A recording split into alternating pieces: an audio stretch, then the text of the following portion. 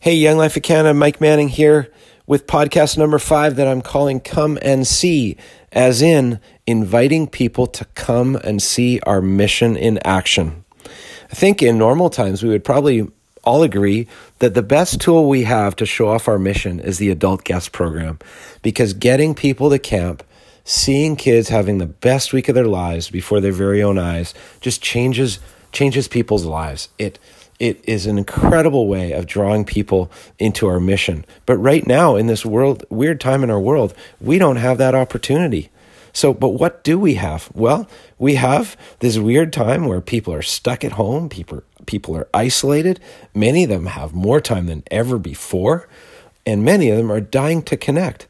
Many of them are getting used to being stuck to their devices on Zoom calls, FaceTime, Skype, or old-fashioned phone calls, whatever it is, whatever their platform is. People are doing it more than ever before because it's the only choice they have to be connecting to others. So how can we take advantage of this? Well, I think we can give people tours of our mission that will show off different things that we're doing. I think we can further our relationship with donors.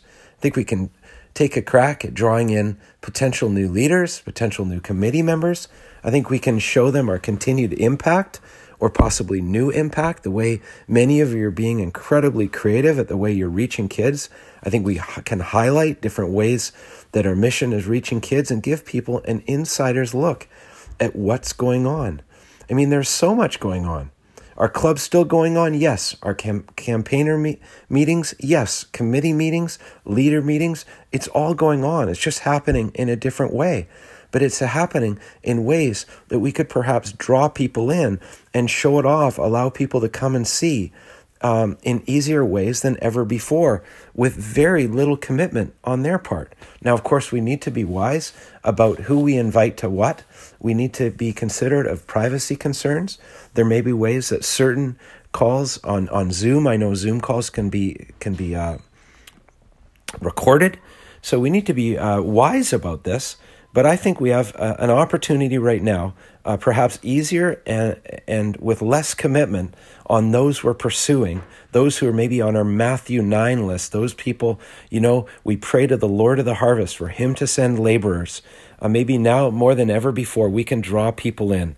We could consider inviting your regional director to join in on a call, to give a little message. You could invite an ELT member. Heck, maybe even invite President Mike O'Leary to join in, to give a little state of the mission.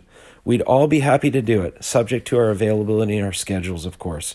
Maybe there's someone in your community, a significant person in the community who normally would not be willing or able to commit, but because of the extra time in their schedule, they're willing to join in on a local Zoom call or give a pre-recorded message to encourage people in your local area.